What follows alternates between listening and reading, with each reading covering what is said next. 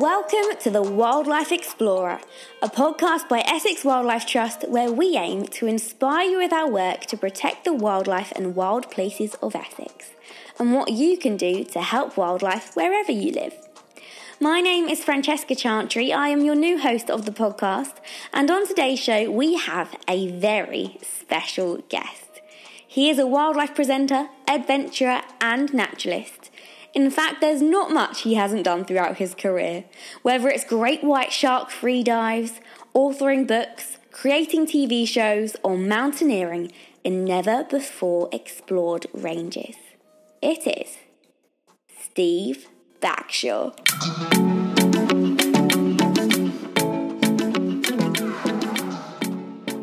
Hello. How are Hi, you? Francesca. I'm really good. Thank you so much for coming on the podcast today. It's a real pleasure to have this opportunity to talk to you. So I guess my first question to you has to be, what's next? Have you got any new projects coming up that we can look forward to?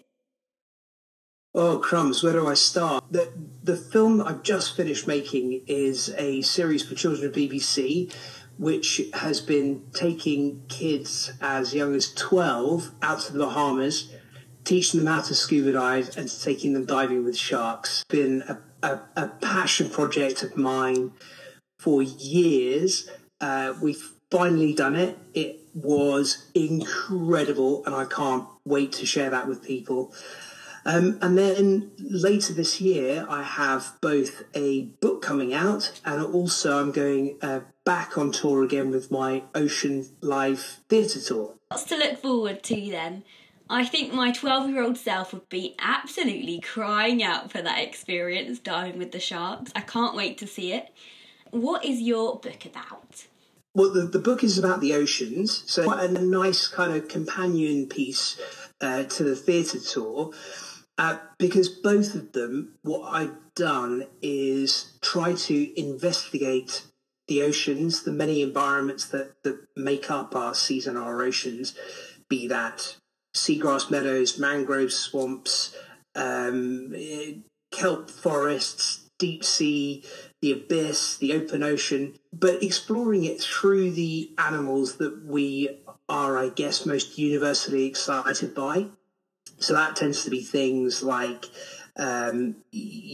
various different species of sharks or whales and dolphins and seals and the flamboyant cuttlefish, the wonderpuss, the Humboldt squid, a massive array of different wild animals that I know that people tend to get excited by. So finding out their story and the challenges they face are a big part of both the book and the tour.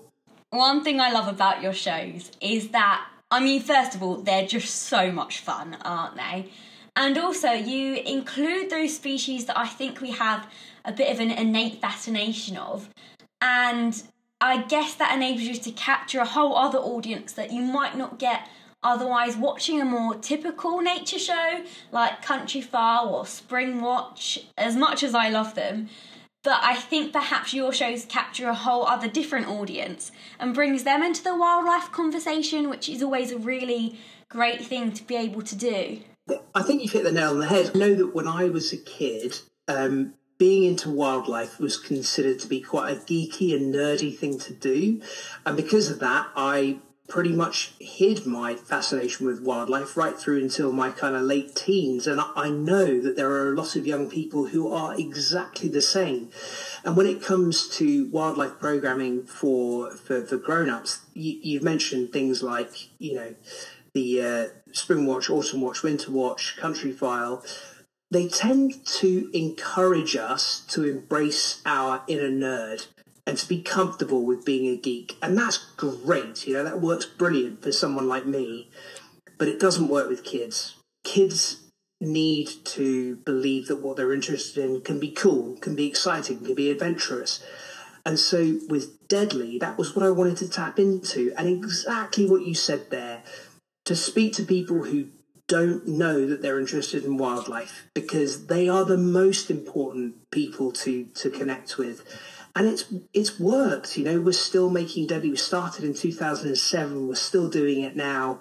And we've had the opportunity to speak to several generations now of young people who are just trying to figure out what they want to do with their life and what their passions are going to be.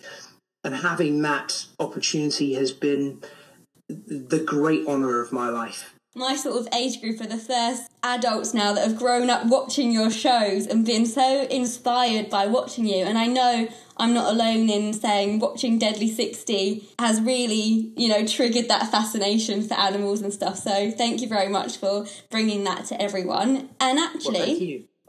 I'm coming to see your show in October, one of your ocean shows. I'm very excited. Can you tell me a bit about what to expect? I've heard great things from your previous live shows. Of course, yeah, absolutely. Which one are you going to come along to? I'm coming to the South End one, October 17th, I think it might be. Correct me if that's wrong. Fantastic. I'll check that.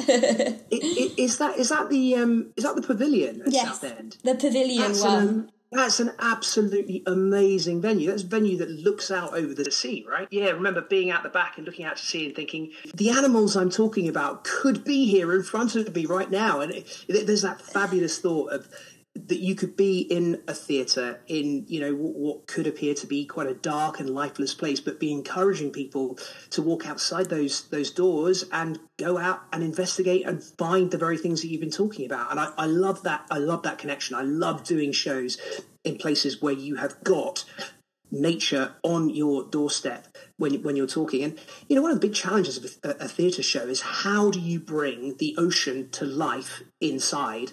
And I've got lots of different ways of trying to do that. I've got a massive screen that's showing footage from all the things we've filmed back over the years through some of the most iconic and exciting animals, but also using life-sized ocean giants. A lot of people, if you've been whale watching, you've probably seen a spout, you may have seen a tail, you've probably seen a dorsal fin, but have you seen the real true size and scale of a whale? Probably not. And when we bring these huge models out onto the stage, you can hear people gasp and go, there is just no way it can be that big. That is not possible. But they are. And I think having that scale, being able to see a person alongside one, it is really, really good for that. But the thing that I'm working on more than ever for this tour is the soundscape. So we've known for a long time about the rich audio world of whales and dolphins.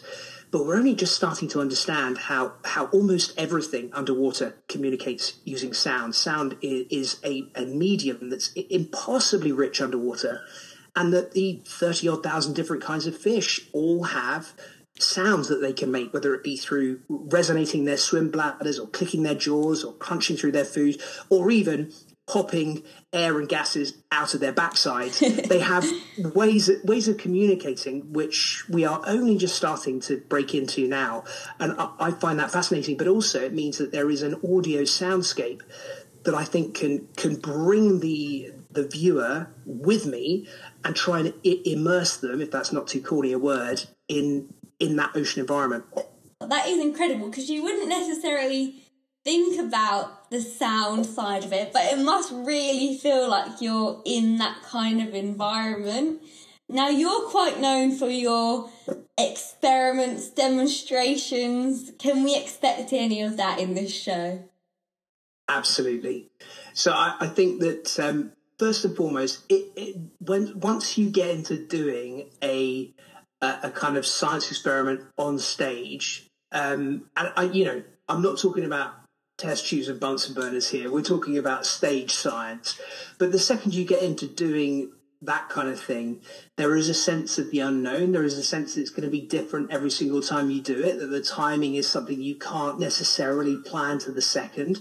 And that keeps you on your toes. And when the audience can see that you're on your toes, that you're making it up as they go along, and when the audience see that you could get soaked from head to toe or slapped in the face by one of your own experiments, there's a frisson of excitement of kind of thinking, oh, go on, please, explode in his face, go on, cover him in goo, go on. And I think that people respond really well to that. So yeah, I mean, it's for me, in quite a few of my kids' programs over the last kind of decade or so, I have challenged myself to find ways that you can illustrate the behavior, but more importantly, the physiology of certain animals and how they work, how they function. And I've kind of pilfered some of the things that I've done in my shows, and I'm now doing them on stage. Oh, that is absolutely brilliant. I'm really looking forward to it. And talking about oceans, in Essex we have a 350-mile-long coastline. What would you sort of say to people that don't realise the incredible marine habitats they share their county with?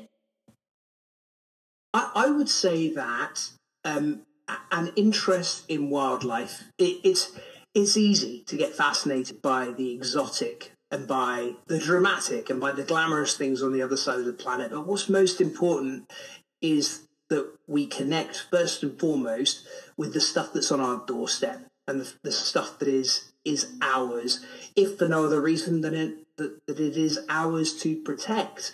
So get involved with the Essex Wildlife Trust, see some of their extraordinary reserves, get down to the coast where you can see absolutely amazing things, and it's yours to enjoy and it's yours to cherish. So yeah, get amongst it. Yeah, we do have some amazing marine species, and actually I watched your shark documentary. I loved it. Anyone listening, I really recommend. And there's a fact that I really liked, and you said that in the British waters we have the same number of different shark species as they have in the Bahamas, which I don't think a lot of people would expect. Yeah, and that's the ones that we get regularly. So there are kinds of shark that we don't see very often that are impossibly exotic, and why not? Atlantic Ocean is continuous with the rest of the Atlantic Ocean, with everything that you've got in the Caribbean and with in North America. We've had smooth hammerheads sweeping up British beaches. There was a small tooth sand tiger shark last week. We've had Greenland sharks washing up. The shark fauna here in this country is much more diverse than most people realise. And I think that's one of the most exciting things. Mystery, the sense of mystery, the sense of the unknown is why I still obsess on ocean environments and ocean animals even now. There's just something mesmerising about the ocean. Now, it goes without saying you're obviously a huge wildlife fanatic, but where did that enthusiasm and love for nature begin? Was there a particular magic wildlife moment that sort of sparked your interest? Well, I think that so my folks, my mum and dad, are both massively into the outdoors and into I would say animals more than wildlife. So they particularly, we grew up on a small holding surrounded by rescue animals, but beyond that was the Surrey Heaths and woodland, and so it was a completely natural part of my everyday life from very, very young.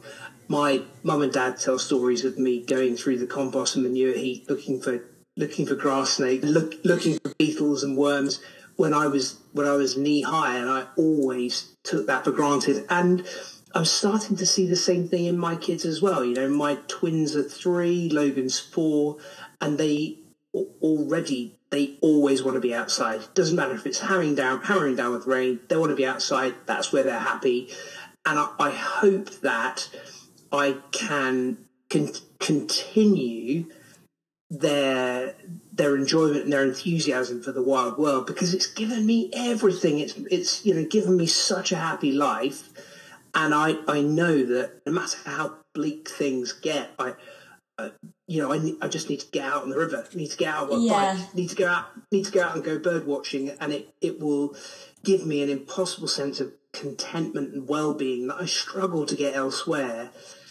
So yeah, I really hope that my kids get the same. I think when you're out in nature, everything else sort of slips away for a while. It's a bit magic. I think maybe from a parent's point of view, maybe it doesn't seem as significant as it really is, those little moments, but actually growing into adulthood, it really inspires that appreciation for the natural world, and it's so important to have those experiences. But I think it's safe to say your wildlife encounters have only gone up from there. Which one would you most want to relive and why? Oh, that's a great question. Well, I think any moment where a wild animal on its terms wants to interact with you is something to be treasured. And I have quite a few of those. Most often it tends to be with intelligent mammals, so seals, sea lions, dolphins, whales. I had a beautiful experience with an orca, female orca, in the Arctic in November, where we were up filming both orca and humpbacks and finding it quite tricky. You know, we were struggling to get the shots we needed, and then this one female orca just hung motionless at the back of our boat and just started spy hopping, sticking her head out of the water and looking at us. And we kind of figured, she's really interested in us. Let's get in and see what happens. So we dropped into the water and she stuck with us for half an hour, just doing circles around and around and around us. And every time she came around, she'd spin over onto her side so that she could make eye contact. You'd tell she was sussing us out the same way that we were. And at one point, she just rolled over on her back with her pectorals in the air, not in the air, out in the water, as if she was kind of asking us to come over and give her tummy a good rub. We didn't, but I mean, she was so close that we had to swim away from her to prevent getting too close. But it's just an amazing thing, an animal of that sort of size with that degree of intelligence that wants to interact with you. It's always something magical. For anyone that might not know, by the way, when listening to this, the orca is another word for the killer whale. It must be so awe-inspiring to have a wild animal trust you in that way as well. One thing I wanted to ask you actually is, you've had a lot of encounters with what many people might perceive as potentially dangerous species.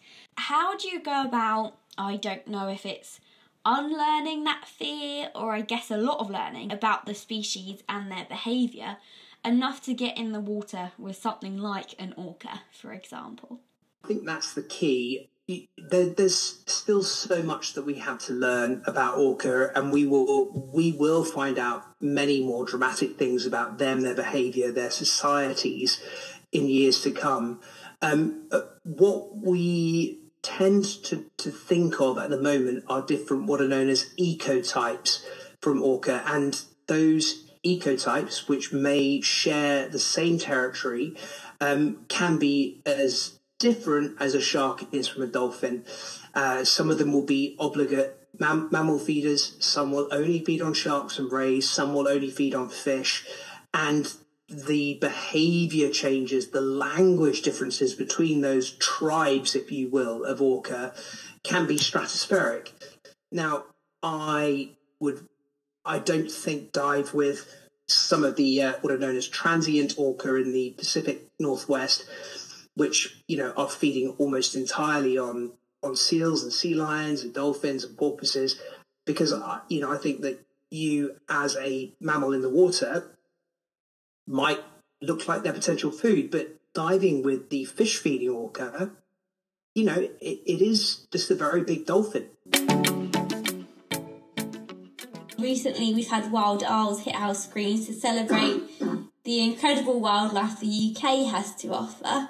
And I know that you obviously make a point to include British species in your shows as well. Why do you think it's so important that we, you know, celebrate and connect with the nature that's right on our doorsteps? I think that, first of all, you know, we have got what is known as a denuded natural landscape here in the UK. We have a paucity of wild space, and we are, relatively lacking in certain types of biodiversity. That said, our wildlife is also massively underrated, and knowing that we still have, you know, really cool, really exciting animals out there, it is the thing that will drive us towards wanting to protect it. why would you get involved in conserving and protecting wildlife if we didn't have any good stuff left? There would be no point. Knowing that we still have extraordinary bird, fish, mammal life is the main thing that has to propel us towards protection. Definitely. And do you have a favourite UK species? It's always hard to pick one, I find. It is. So I would say that, obviously we have orca in our seas, and that I would say is my favourite animal overall. So I'd have a tendency to go for that. But there are so many animals in British seas. Blue sharks. I would say that some of my best shark dives have been with blue sharks off the coast of Wales or off Cornwall. They're the most visually beautiful of all shark species. And also they can be the most interactive as well. So, yeah, I'm going blue sharks. Blue shark. I couldn't believe in your shark documentary just how blue they were. In pictures, it doesn't do it justice, but in the documentary, it's shockingly electric blue. I was really impressed with that one. That's a really tricky thing. It's really hard not to be cliched when you're talking about things like blue sharks and blue whales, because, yeah, that's exactly it. They're really blue. It sounds like such a sort of, rubbish thing for a presenter to say. They're just really, really blue, but they are. Now, I thought at this point in the podcast, we could play a bit of a game. I thought I would live out a bit of a dream of mine and create my own episode of Deadly 60 with yourself, Steve. So I thought we could do our own version of Deadly 60, the Extinct Species Special. So what would be your top 2 extinct species for the Deadly 60 list? There's some pretty epic ones. Yeah, there really are. Are we talking recently extinct or can we go way back? You can go any time. We can go dinosaurs, megalodon, whatever you want. Okay, so let's go for I tell you what we'll go for. We'll go for a precursor to the sharks, Dunkleosteus, which was an armour-plated fish/shark ancestor that doesn't, it appears, have any teeth, but didn't, in fact, instead have sharp, bony jaws, self-sharpening bony jaws. There has been some recent science to suggest they're not quite as big as we might once have thought, but still an extraordinarily imposing creature that was, I think, Ordovician, so sort of like 460 million years ago. Absolutely epic. That would be my first suggestion. Oh, wow. Deadly extinct animal. I wonder if you would get in the water with that one. Of course I would. What would be your second? Okay, well, let's stay on a similar line. Not quite so old, so a couple of 100 million years later on. This is an animal that we only know from some beautiful, but I guess kind of small fossil evidence, which is the evidence of their tooth whorl. It's kind of an array of teeth in this beautiful spiral shape, which belonged to a proto-shark called Helicoprion. And it kind of looks like they're trying to swallow a buzzsaw. From extrapolating the tooth whorl, which is the only fossil evidence we have of this extraordinary animal, it's believed that some of them could get to be as big as 6 meters in length. But having this phenomenal tooth apparatus in their jaws is something that, first of all, a lot of paleo artists try and replicate imagery of it, and I don't think any of them have quite nailed it. Unbelievably exciting, and I would just love to know what they really look like. Oh my goodness, I'm going to have to look into that one. That sounds really exciting. You can do fossil hunting in Essex and in the UK. I think we found megalodon teeth at our Essex Naze Centre, or at Chafford. We've had mosasaur fossils. There's a huge amount out there, so I think it's a great way of people getting involved, isn't it? It is. It definitely is. And there are beaches where you can wander and find belemnites and pieces of ammonite, and that's a wonderful, practical, pragmatic thing that particularly young people can do, which is it just can set you on a path towards becoming a future paleontologist. Definitely. And have you noticed throughout your career how people feel about nature since you started, and do you think that interest from the public has grown? That's an interesting question. That's a really big question. Since COVID and since lockdown times, I think that people have started to reassess our relationship to nature, and both what we need to do for nature, but also more importantly, I think what nature can do for us. So I've talked quite a lot about how nature is my solace. It's the thing that I go to when I need a kick up the backside, when I need a bit of positivity, and a lot of people are switching to nature because we understand that it can give us so many things that the modern world can't, and that it can be a panacea for so many of our ills. That's something that, if I'd said that 20 years ago, people would have said I was a hipster freak. And now people are starting to kind of take for granted. We're starting to understand what should be total common sense, that going out for a long walk in the countryside makes you feel good, that going out and listening to birdsong is calming, that going for a cold water swim is invigorating and will give you enthusiasm and energy for the whole of the rest of the day. It isn't extraordinary to think that 20 years ago, 10 years ago, those sentences would have been called into question by just about everyone, and now we're starting to take those things for granted.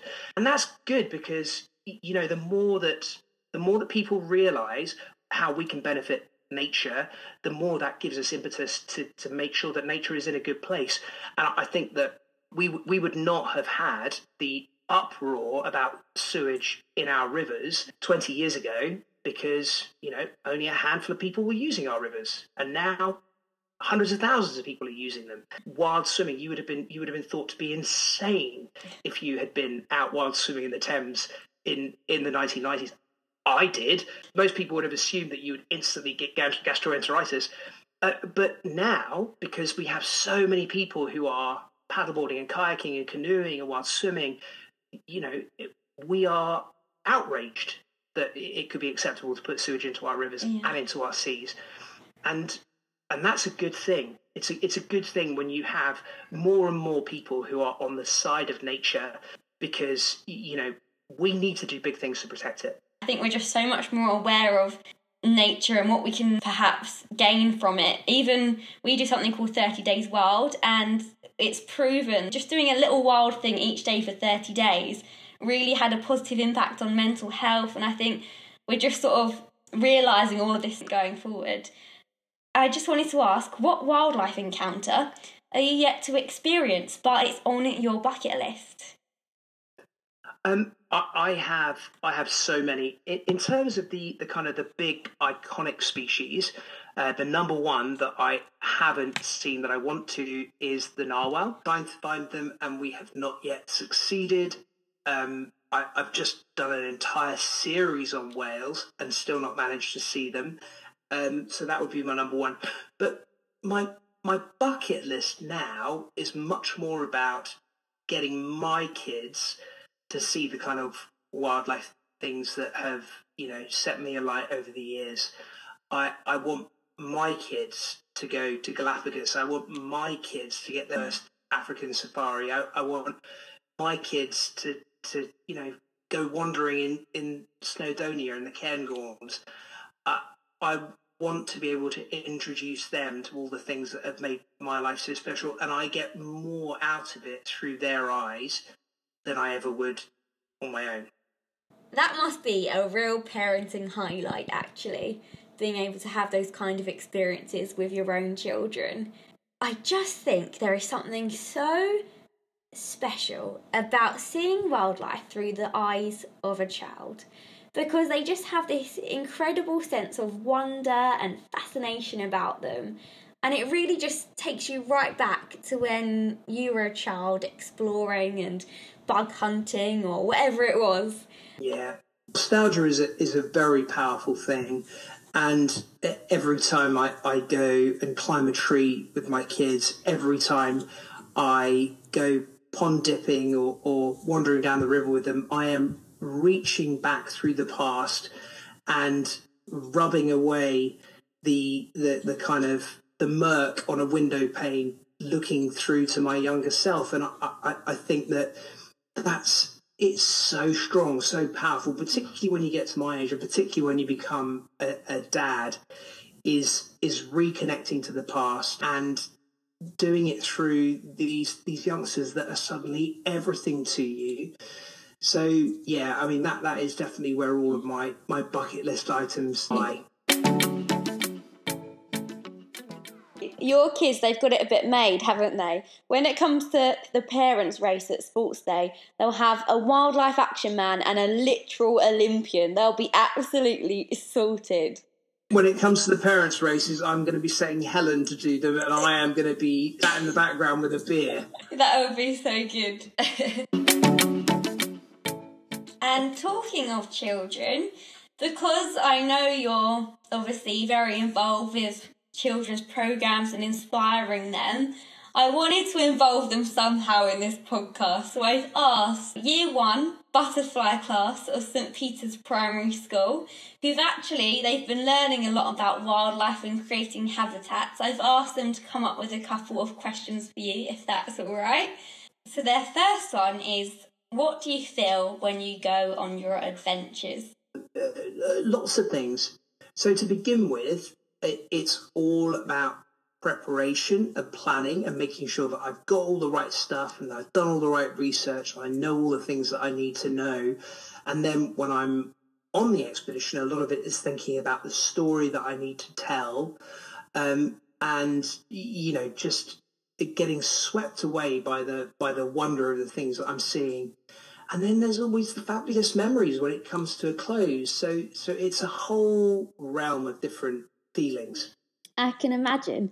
They've also asked, how many types of animals have you seen? So I don't know, but I can tell you that if I was to go on a good night walk just after light rains in the tropical rainforest, I would expect to see minimum 30 different species. And I've been doing this job for 25 years. And sometimes I might go on an expedition that lasts for 8 weeks and we do a night walk like that every single night. I don't know how many it is. It's in the many tens of thousands.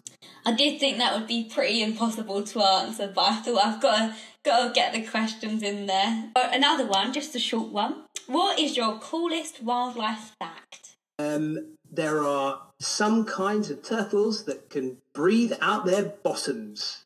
It's called cloacal respiration.